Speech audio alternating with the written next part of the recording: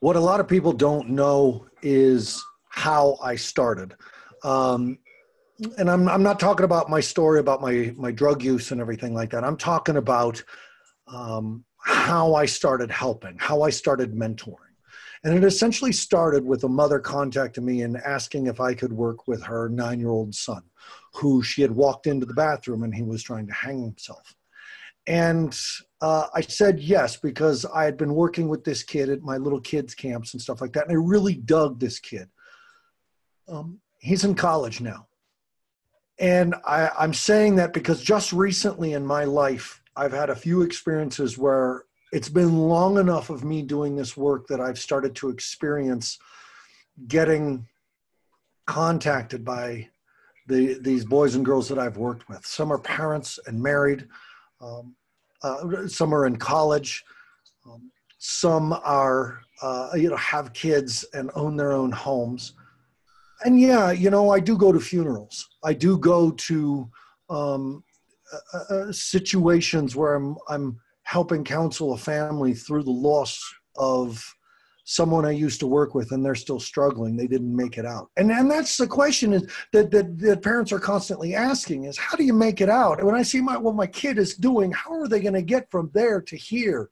How are they going to do what they're doing now and still have a successful life? And it's hard to say to a parent that is completely panicked, that's completely freaking out. There's a reason why Mother Nature has not bred addicts out of the gene pool. There's a reason. And I know you can't see it now, but the bottom line is if we recover, and it's a big if we recover, addicts do amazing things. Addicts do incredible things. Addicts can touch the lives of a lot of people. Because I've been doing this work, everything from mentorship to running a business so long, I get contacted by the people, the kids who are now young adults whose lives I've touched. It is extremely rewarding. And in talking to a gentleman who wants to start a facility like what we have at Fire Mountain, and essentially trying to talk them out of it, because this is hard work. And the goal is if you can't talk them out of it, then they're good for this business. They're ready to get in and face what you got to face. To run a facility where people come to you for help. The subject of mentorship has been brought up. And that's how I started. I started driving around Boulder, Colorado on Friday nights, picking up teens who didn't want to go party, but rather they wanted to go to a meeting. And I took them to meetings. That's how all of this started. I started by answering the call, can you help? And I didn't know what to do. I didn't know how to do it. So I just said yes and did whatever it took to help. And in the past few years, I've had a couple contacts with this man, Nate Wilson. And that's exactly what he's doing, is he's just saying yes. And you've got to hear his story because it's incredible. How he got from there to here, or from here to there. If you're a parent who's watching your kid going through it right now, how do I get my kid from here to there? They're at A, I want them at Z. How do you do B through Y? You find someone who's done it. Nate's someone who's done it. We're going to talk to Nate today about his story and about the work he's doing. Welcome to my show, Beyond Risk and Back. Honestly, I was just working my way up to death. I thought about killing myself every day. I was using all the time, and that's not a sustainable lifestyle. My brother shot himself because of drugs. When you are using technology to lure children for sexual purposes, there's a couple of problems that concern me. But I remember feeling kind of relieved after hurting myself. Do you have any idea how much you were worth? I like to say it this way. Great people are really built in the furnace of affliction. Our teens are navigating a world of information anarchy and increased stress and pressure. Drugs are glorified more than ever before, and there seems to be a suicide option that didn't exist prior. As adults, we are responsible to provide the help at-risk teens need. Have teens changed, or is it just the world they live in that's different? Is this why so many teens are traumatized or triggered? My name is Aaron Huey, and in 2009, I opened a home for these teens with the hopes of giving them a second chance at creating the life we all know they deserve. Now I want to give parents the information that contributed to our success and to support them in navigating the at-risk world. These are the stories told by the teens and the techniques used by experts to help them. Welcome to Beyond Risk and Back. Thanks, Aaron. I appreciate you having me on the show. Nate, it's so good to just the little I got to hear your story, and knowing that you're out there, that you're touching the lives of these kids, and that you got a mission to move forward. And I want to cover all of that. So thank you for being here. Thanks for agreeing to do this. Absolutely. I appreciate the opportunity. I love doing these podcasts. So good. So let's start. Let's go back and let's have parents understand what happened to you, where you came from, and why you're doing this. Yeah, so I'll start with my hometown. I was born in Woodland Park, which is about 30 minutes outside of the Springs, west of the Springs. Grew up in this town. I work with kids in this town now. I have a passion for helping this town because of what I went through when I was younger. It's a real small town. I think one of the biggest complaints I always heard growing up and still hear today is there's not a lot to do in this town. So for me, when I was a kid, how we reacted to that was we did a lot of partying out in the woods, and there's a lot of places to camp. So we'd go drinking and smoking weed and camping out in the woods. And that was kind of how I grew up. And when I was 16, I had a real good friend who was car surfing on top of a car, and she fell off, hit her head, and she passed away because they were drinking, driving, and doing the car surfing. So that kind of left a hole in our class. And after that happened, I know things went a little more towards the extreme. Drinking turned into cocaine. Cocaine turned into crystal meth. And I got, started with smoking and snorting crystal meth, and then turned into injecting crystal meth daily. And after that, I went to rehab when I was about 17 years old. Went to Glenwood Springs, a place called YRC.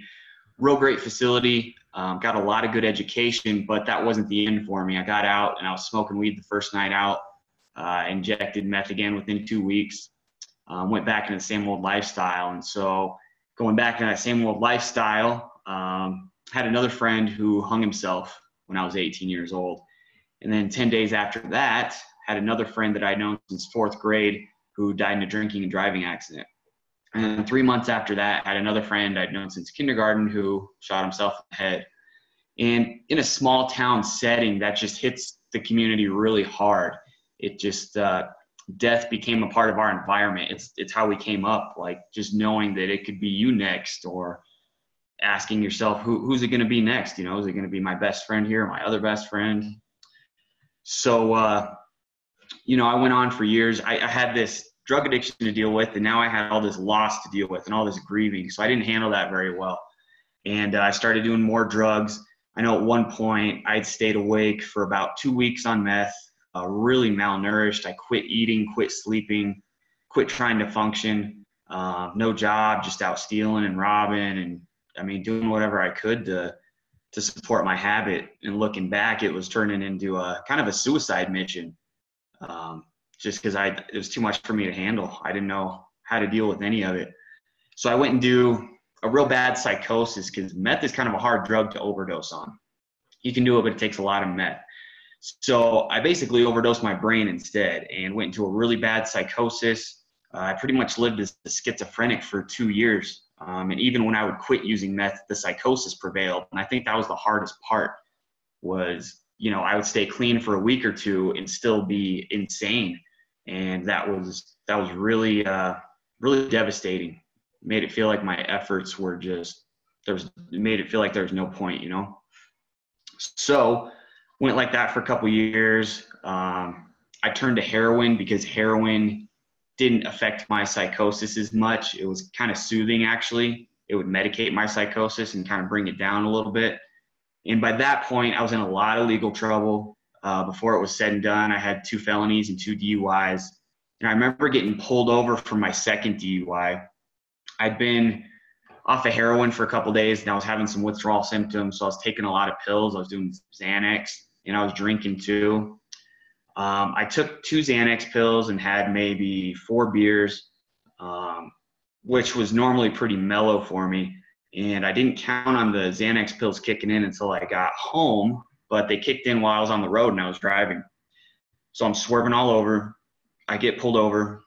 When I'm pulled over, I can barely step out of the car. I get arrested real quick, back of the cop car.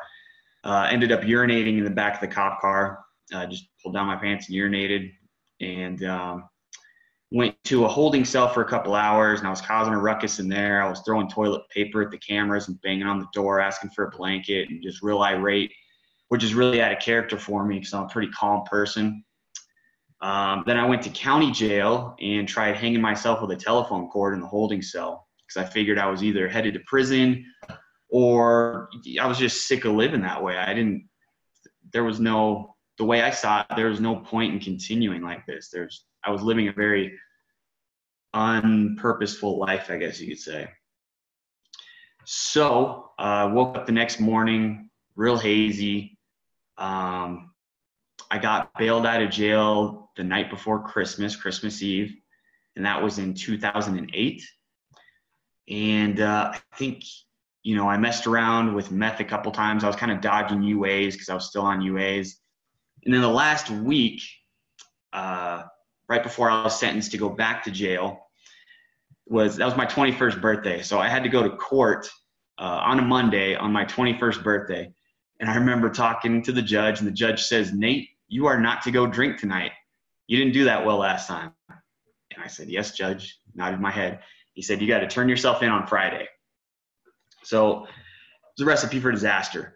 I drank for 2.5 days or so, and then I finished that week doing more heroin than I had ever done before. Did my last shot of heroin about 20 minutes before I turned myself into jail. Was nodding off in the booking, drooling on myself, just real pathetic.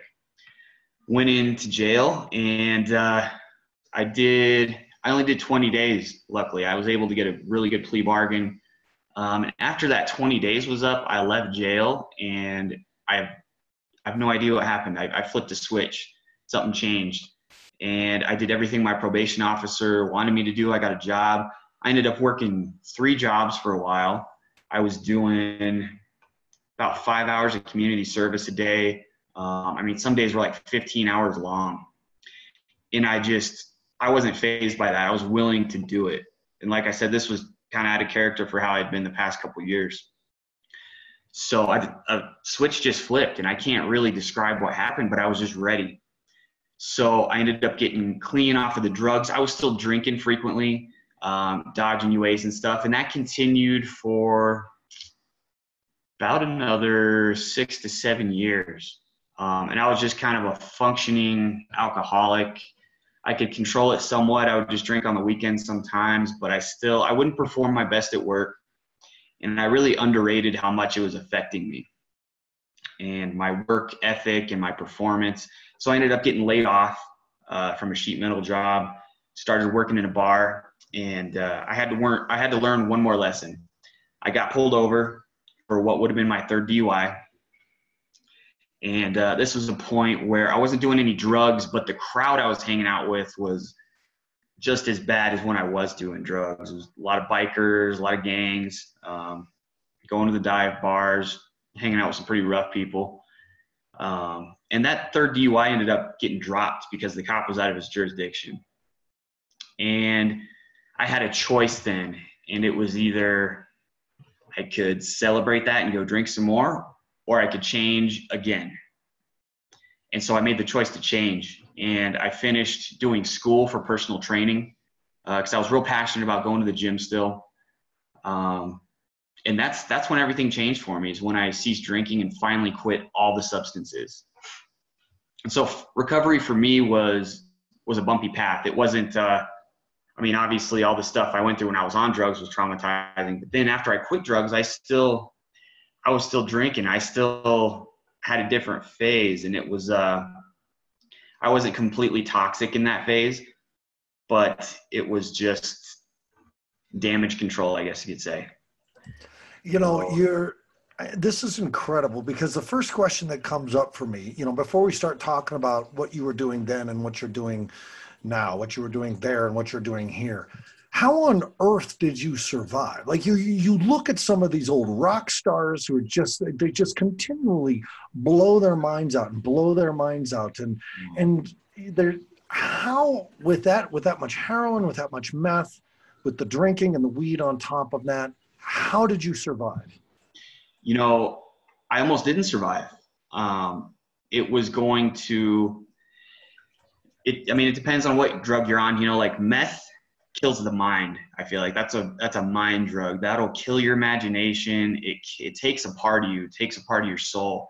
And so I was killing that part of myself when I did meth. And I feel like a part of me I did lose a piece of myself when I was on meth. And I'm going to spend a lot of my life trying to recover from that. You still, I mean, I know the effects of meth on the brain, and one of the things that science is showing is that it burns out the neurotransmitters and the receptors, and that depression becomes a consistent battle after that. And it's unlike heroin, where, you know, it copies the dopamine and your brain can be taught how to reproduce dopamine after that. Meth destroys it. And that's where the not even once concept comes in. Do you still suffer from depression? Depression, not so much. And that took a lot of years. And I think that's why I drank for a lot of years, is because that initial part of my recovery was I had no happy cells left. I didn't have any feeling. I remember, so the word anhedonia comes to mind. Everything was gray. I had no pleasure out of anything. I really had no personality. I feel like I got raped of my personality, like who I was, my soul, you know? And so that's why I drank for a lot of years. My depression today, it's taken a lot of years to master this, but I get sad, but I would never say that I get depressed. And that's because I've spent a lot of time working on the mind over body concept, and it's perspective. It's all perspective. There are times where I do feel the anhedonia, and there's times where I can see people having a really good time joking around, especially in social settings. Sometimes I get a little awkward in social settings, probably a symptom of the psychosis too. But, you know, I can see people having a good time, and sometimes I know I can tell, and like they're feeling something that I don't feel anymore. But then again, it's all about perspective. It's not, I don't have to look at that negatively anymore. I can just look at it as, you know what? I've been through so much that's okay. I'm a little bit hardened in some areas, but I don't have to be negative about it, you know? Yeah. And I know that this is what I'm talking about when we're saying that people who have gone through recovery and gone through so much of this stuff make some of the best mentors and teachers and sponsors, especially in the 12-step rooms for this work, is because what these kids that you're mentoring, and we'll talk about that coming up next, you get it. You know what they're going through. You've had some of the experiences that in recovery we call terminal unique. You know, is that when a person's going through recovery or a person's considering recovery, part of the problem is that you feel like no one will understand what's going on in your head. You know, the insanity of it, the whys that you came up with, the rationalizations, the justifications to do what you did, whether you were making conscious choices or you were being a victim of your own addictive behaviors at that point. No one else can understand why these things make sense, because to a sober person, the things we do, you know, someone listening to this is saying, after all those people, all those friends that died, you're still out there drinking? Oh, you can't even feel happiness, and so now you're drinking? And for an addict in recovery, where they're like, well, yeah, that's exactly why you do it. That's exactly what it's about. But for other people, they're like, this is insanity. And you're like, yes, it is insanity. So you really do have a good perspective on what these kids that you're working with are going through. So now talk about these kids. Who are these kids that you're working with now? Yeah, so I work with a program in Woodland Park, my hometown. I get paid through marijuana tax revenue. It's called the MTR program. I work with a lot of kids. I have to say, Nate, it's really nice to hear because all the promises that were made about that money and how it was going to help, I haven't seen it, and I just have to say, knowing about the problems that the legalization has created that people who use weed legally don't want to talk about, but those of us in the industry, we know what's going on with the legalization of it. It's nice to hear that money has gone to helping some kids. Absolutely, and it should, rightfully so. And most of these kids I work with, they are busted for smoking weed. That's 90% of what it is. It's smoking weed. So I work with, I have like a 14-year-old, 15-year-old, anywhere from probably 12 to 17. So these kids get busted and they go through the courts and they get sentenced to some counseling. They get sentenced to working at a karate studio here in Woodland Park. And then they do a mentorship program with me too. And in that program, I like to focus on goal setting. I like to get them thinking about the future because a lot of kids, that's just not where their head is at. Kids are very impulsive, just like I was. That's just the way their brains are wired. Their brains aren't fully developed. So I try to get them thinking about the future, thinking about their grades, thinking about if they want to go to college, start a business. I'm working with one kid now who's starting his own landscaping business, lawn mowing business. He was real successful over the summer, and we want to take it to the next level. I'm showing him how to navigate through social media, come up with a logo, slogan, work ethic, all that stuff. And it's been really rewarding seeing his drive and seeing his dream slowly grow. How long have you been doing this? I've been doing this. I started just over the summer. So I'm fairly new to it, and I'm still in a learning process, and it's been a lot of fun. It's a lot of learning though. How did you qualify for this? How did you become part of this program? Well, a lot of networking through the community. There's a coalition, you could call it, in our community called SATURN, which stands for Substance Abuse Threatening Underage Residents Now. Kind of a long acronym. But they get together once a month and talk about, they have a program from the CTC, which is Communities That Care. They analyze holes in the community. So, if we are considered an underserved community, we want to find where we can place services to help drug abuse prevention in youth. So I networked through that group and got hooked up with an awesome friend named Heidi. She said, well, do you have an LLC? I know you're passionate about fitness and working out, and that's worked for you and getting clean.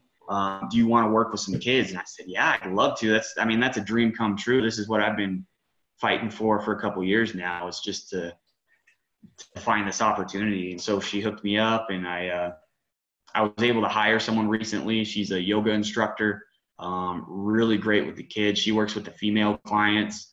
And so things are growing. I'm just really excited for the opportunity and really ecstatic about what I'm doing.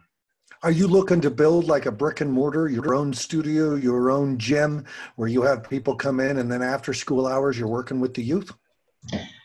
That idea has popped into my head, and I train out of a karate studio right now. The guy I was talking with before, he works with the same youth that I do, and he's got some really interesting ideas on how we can build something cool like that for the youth and for the community, so that they can come in and have a nice, healthy spot to do weightlifting, karate. He's even talked about starting a boxing gym. So we're kind of working on that, and I'm trying to figure out, there's a lot of things that are running through my head and a lot of ideas that I get new ideas every day. So I got to pick and choose which ones I want. But, some are distractions, some are directions. And one of the biggest thing is that as you come out of your own shadows and back into the light to do this work is the realization that addicts think that we judge ourselves and that other people will judge us based on our intentions, when actually what the world is judging us is on our actions. And it's what we do, not what we think we're going to do or what we think about doing that makes us who we are. So I have a question that's come up For me, many times, and I'm wondering how you navigate it. So you're working with a kid, and maybe they say something to you like, well, you know, I just heard your story, and I look at all the drugs and stuff like that and all the partying you did, and you seem to turn out okay. So how come I can't do that and turn out okay? How do you respond to something like that? You know, you did it and you're all right. Mm-hmm. That's a tough one, because that is that's kind of a persistent thing that comes up, is they almost don't believe that they can do it. You know, they look at you and say, well, that's you, you know, that's not me. I don't know if I'm capable of doing that. You know, the best you can do is just tell them. This is where it's tricky working with youth, is because they don't see the bigger picture here all the time. They're just thinking in the here and now. And so that's why I like to focus on the future. Like, well, you know, 5 years down the road, where do you want to be? And I narrow that down to an action that they can take today. Like, right. What could you do today to set yourself up better for the future, you know? Right. And to take some of the actions I took to be more successful and get yourself out of this hole that you're in. So I try to simplify it. And that way it's more manageable and they can wrap their heads around it a little more. You know, the day I got sober, March 21st, 1998, it was that same year in June that I got my first Franklin Covey daytimer. Mm-hmm. And I live my life. I live and die by the daytimer. So much so that as of today, November 15th, today is where I submit the daytimer that I invented to Amazon. Wow. Okay. I have never gone through a day without using my daytimer. And I keep all my past ones. I can tell you what I did February 6th, 2002, because it's all recorded. That goal setting process. Okay. It's a major component of understanding. Like I said earlier, teens see themselves at A and they want to be at Z. You know, Lil Bow Wow and that metal band and that rapper and that guy, they're all at Z, man. They got the money, they got the power, they got the women's, they got the cars, they got all the stuff that seem to fulfill the needs that every human being has: power, safety, freedom, worth, and connection. Mm-hmm. And then they're like, well, that's how you get it. You rap, or you do heavy metal, or but they don't know that B through Y. They don't understand all the time in the studio that these people, and how hard this stuff is. Yeah. And that's especially with the kid who's starting his business that I'm working with right now. I'm explaining that to him right now. Like, there's going to be failures. There's going to be so many steps you have to take. It's, you know, he was real successful over the summer in the community, and it was real easy for him. And now he's going into the harder stuff. And I'm explaining, like, you made good money for a 15-year-old, but when you're 20 years old, that ain't going to cut it. And you're going to have to do B, C, D, E, you know? And it's just one step at a time with them, you know? How much of your success, how much of your life is dedicated to the physiology, your physiology? You know, this far as exercise and stuff? Yeah. Oh, man. It's a daily thing. And if I could work out 7 times a week, I would, but my body won't tolerate that anymore. It's honestly probably the most therapeutic thing I've found for myself in my recovery. That and talking, I'd say. I think talking does a real justice for me too. Yeah. And when you say talking, do you mean talking to a therapist? Do you have a coach? Do you have a therapist? Do you have a mentor? I have some business coaches that I work with. I keep in contact with them on a regular basis. Talking really with anybody, if you're willing to be vulnerable, can be therapeutic. Even with a toxic person, I'd say, because you can still get information from a toxic person too. So just, willing to open up and willing to talk about who you are. That's been one of the greatest assets I could find. And I don't know if that relates to my psychosis. When I was in psychosis, I was very quiet. I was just stir crazy in my head, and I didn't open up to anyone because I was living in fear constantly. Right. And so talking was kind of the antidote for that, and that's when I started to get better. But as So, far as Finish, As please. far as fitness goes, that's like, oh man, I'm in love with it. That's why I chose to be a personal trainer, and it's like I get the same, what do I want to say? The same rush as drugs, but it's good for me, and I know it's going to build me up instead of tear me down. Yeah, so I run multiple businesses. My college was acting school. It was not a practical, degree. I don't have a degree in business. Doing this work with these kids is based on life experience and the success and failures and working alongside the state of Colorado. But you have named 3 things that I use on a daily basis so far to aid me in my recovery. Sober now 20 years, think about getting high every single day. I still do.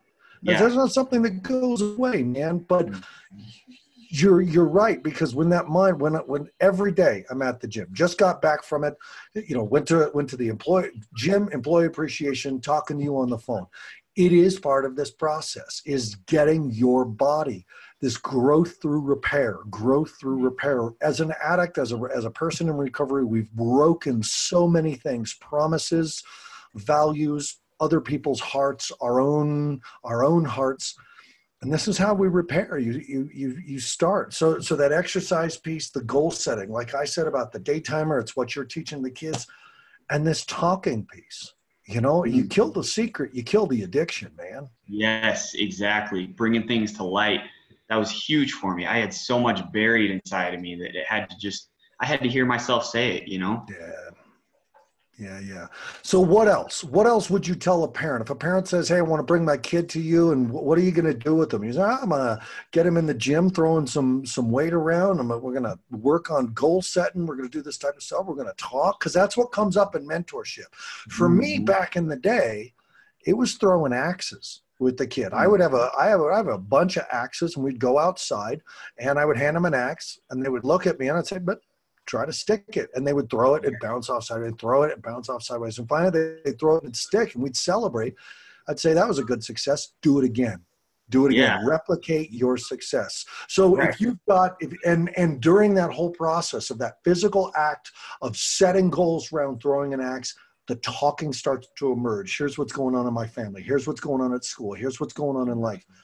What else do you do with these kids? What else are you going to tell a parent? If a parent goes, Nate, this teenager, they're struggling. They just got busted for weed. What are the 5 things I got to do? I got 3 good ones. What else are you telling this parent to do? It's different for every kid. Teaching them the things we just talked about. And then a lot of times figuring out where they are emotionally. And I think that kind of ties in with talking. But if I can instill some type of inspiration in there, it's called the golden nugget. I learned that in personal training school. When you get a personal training client, they want to lose weight. Well, why you want to lose weight? Well, I just want to feel better. Okay, why you want to feel better?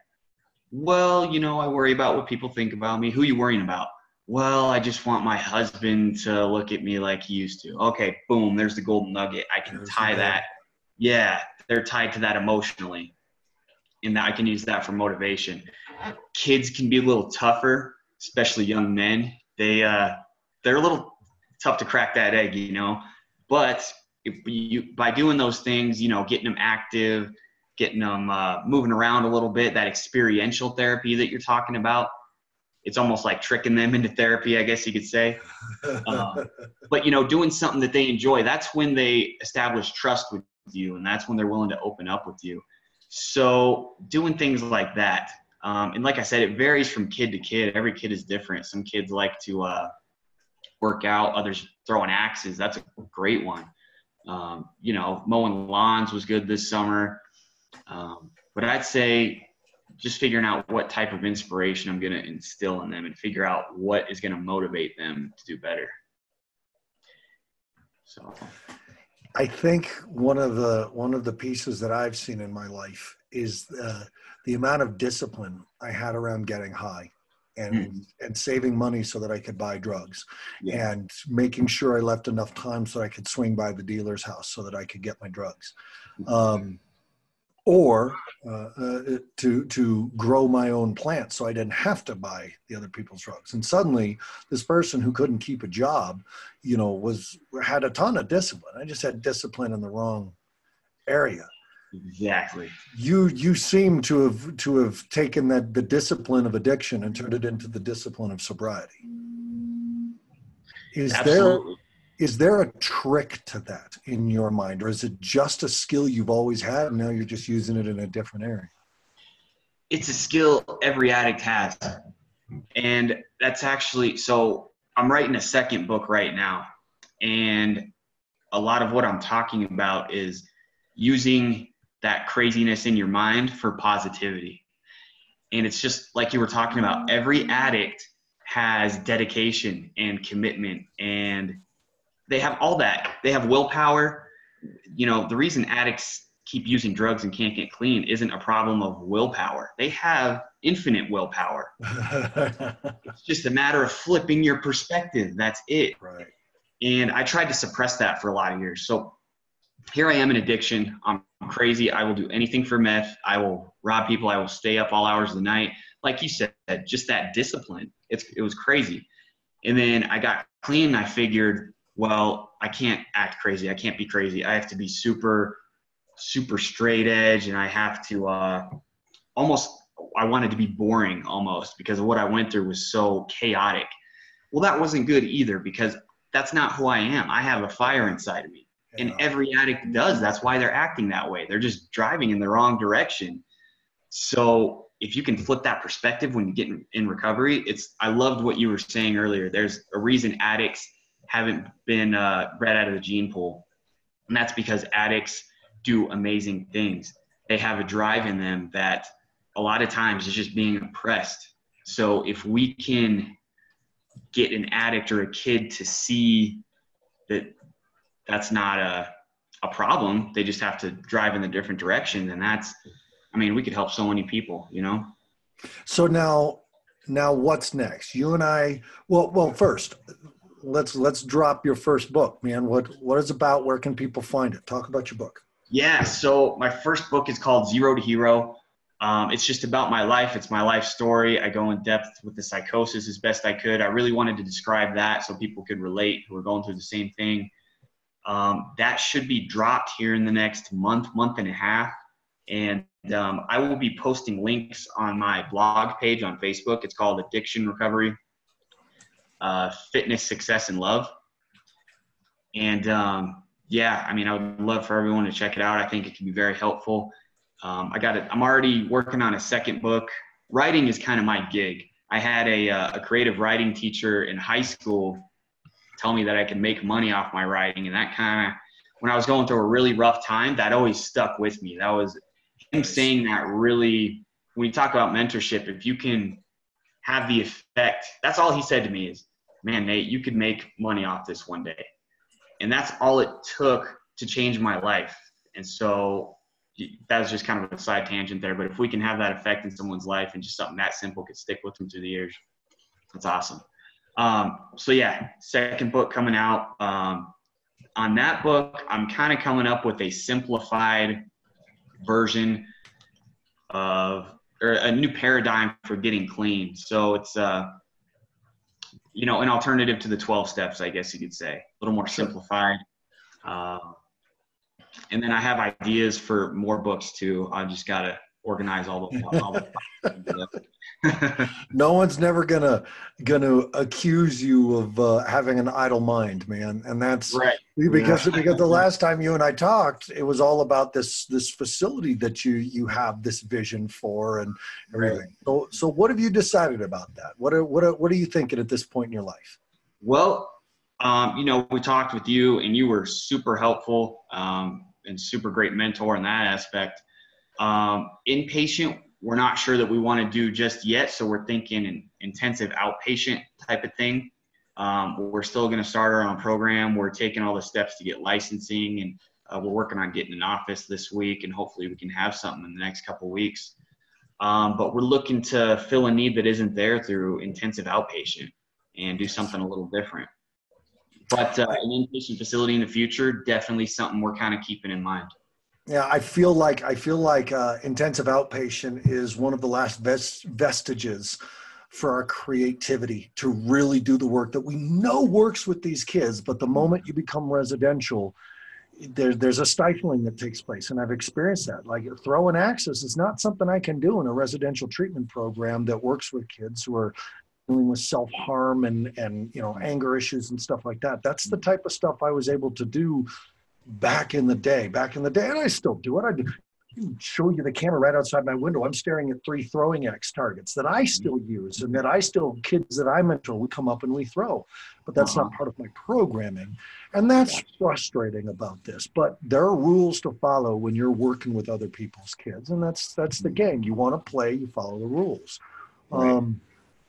And of course, you and I have many more conversations, not only about your next book, about alternatives to the 12 steps, because I got sober in the 12 steps rooms, but the 12 steps were not the reason I got sober. It was the people, it was the community, it was my clan, it was my tribe. It was the way my sponsor, my mentor spoke to me and listened to me and connected with me that I said, you know what, I am loved, lovable, and loving. And it wasn't because of the steps. I did the steps, but they did not impact me as hard as the people. So I'd love to talk to you about that. Not only that, but when you guys fill out this IOP, I want to talk to you about preferred provider contracts, where you got a kid who fails your program, I want them. And when we're done with that kid and it's time for them to do an IOP, they come to you, and that we keep that relationship, as exclusive as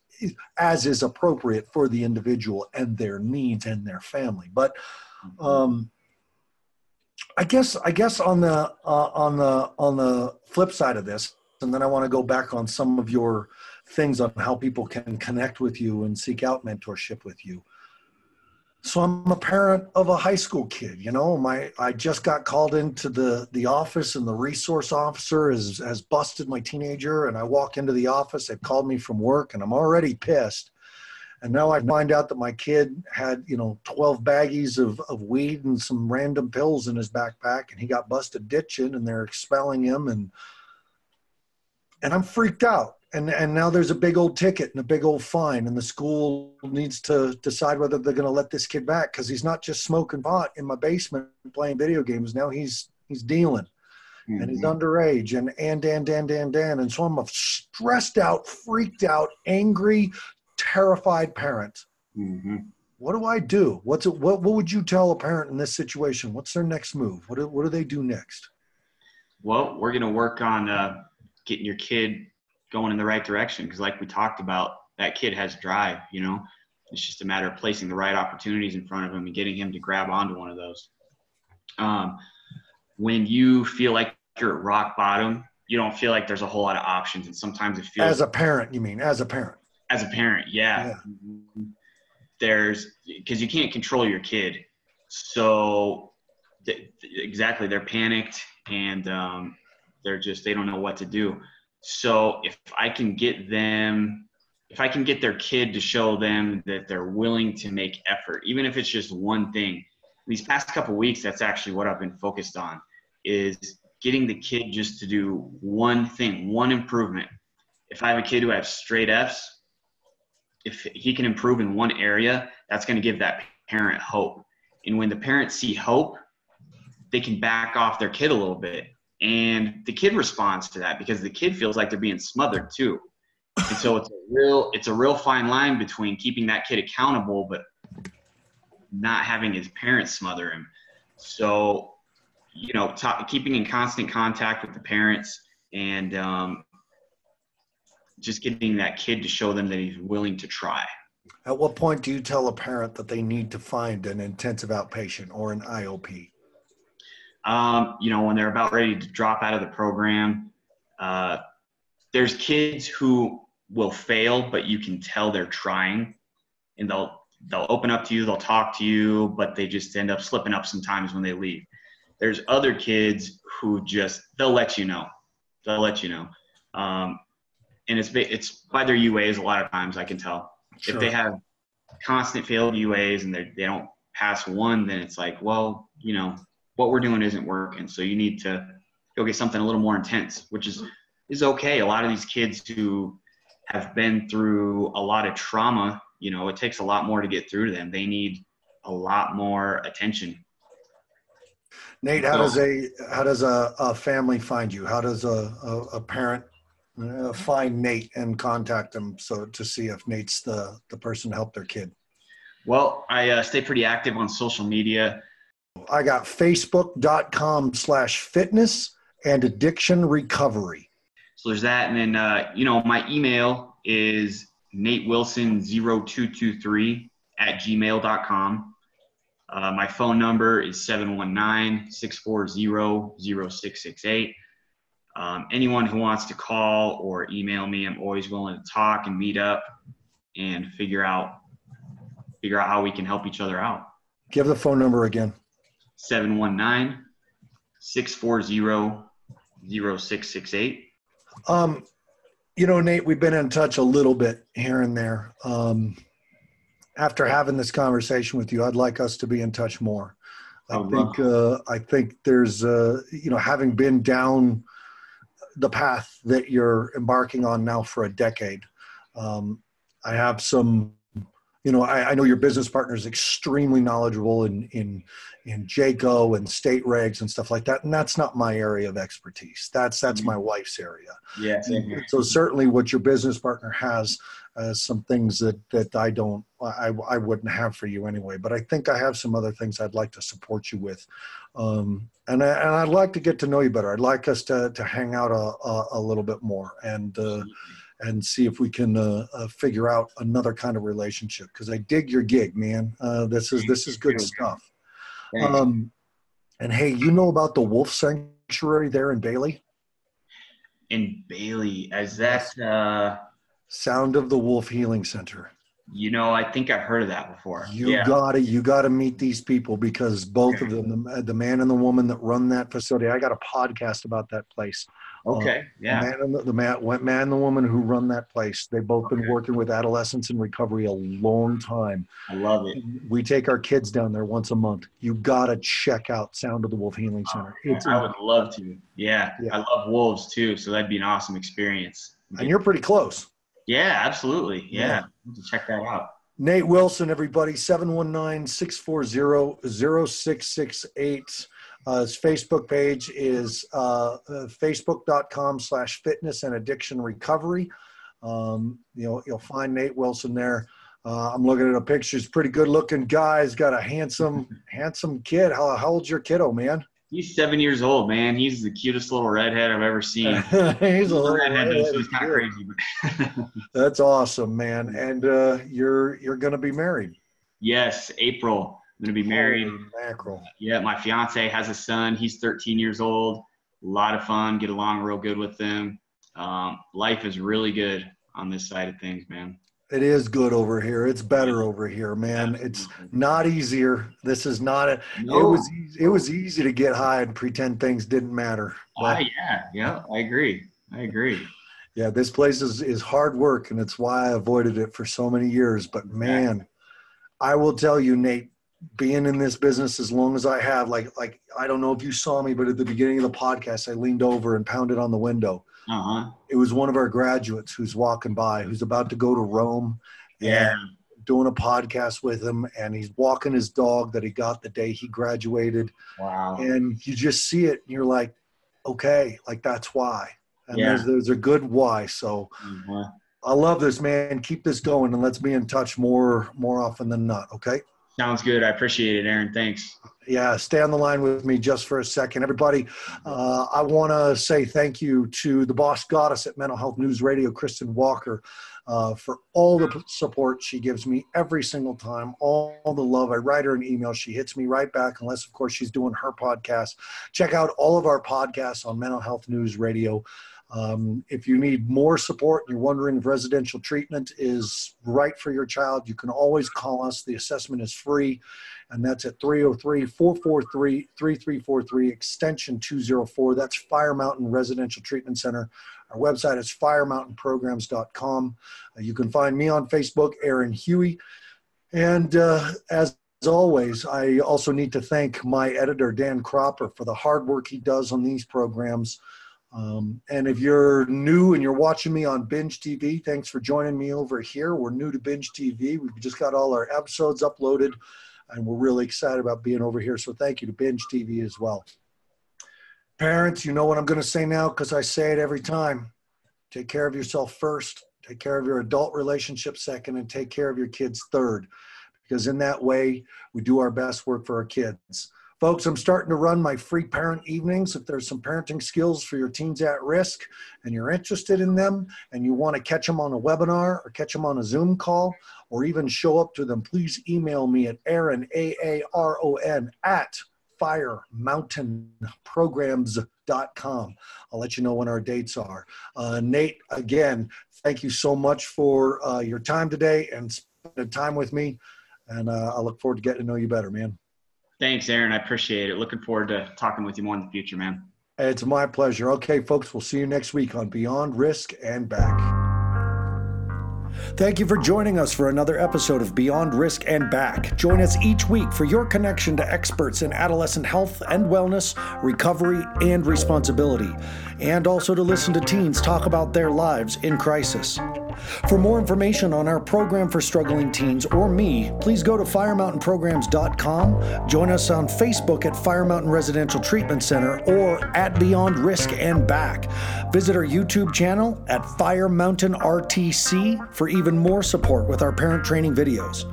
Special thanks to Mental Health News Radio for their continued love and support of our program. Please go to mentalhealthnewsradio.com to see all of their podcasts. Feel free to email me at Aaron at firemountainprograms.com.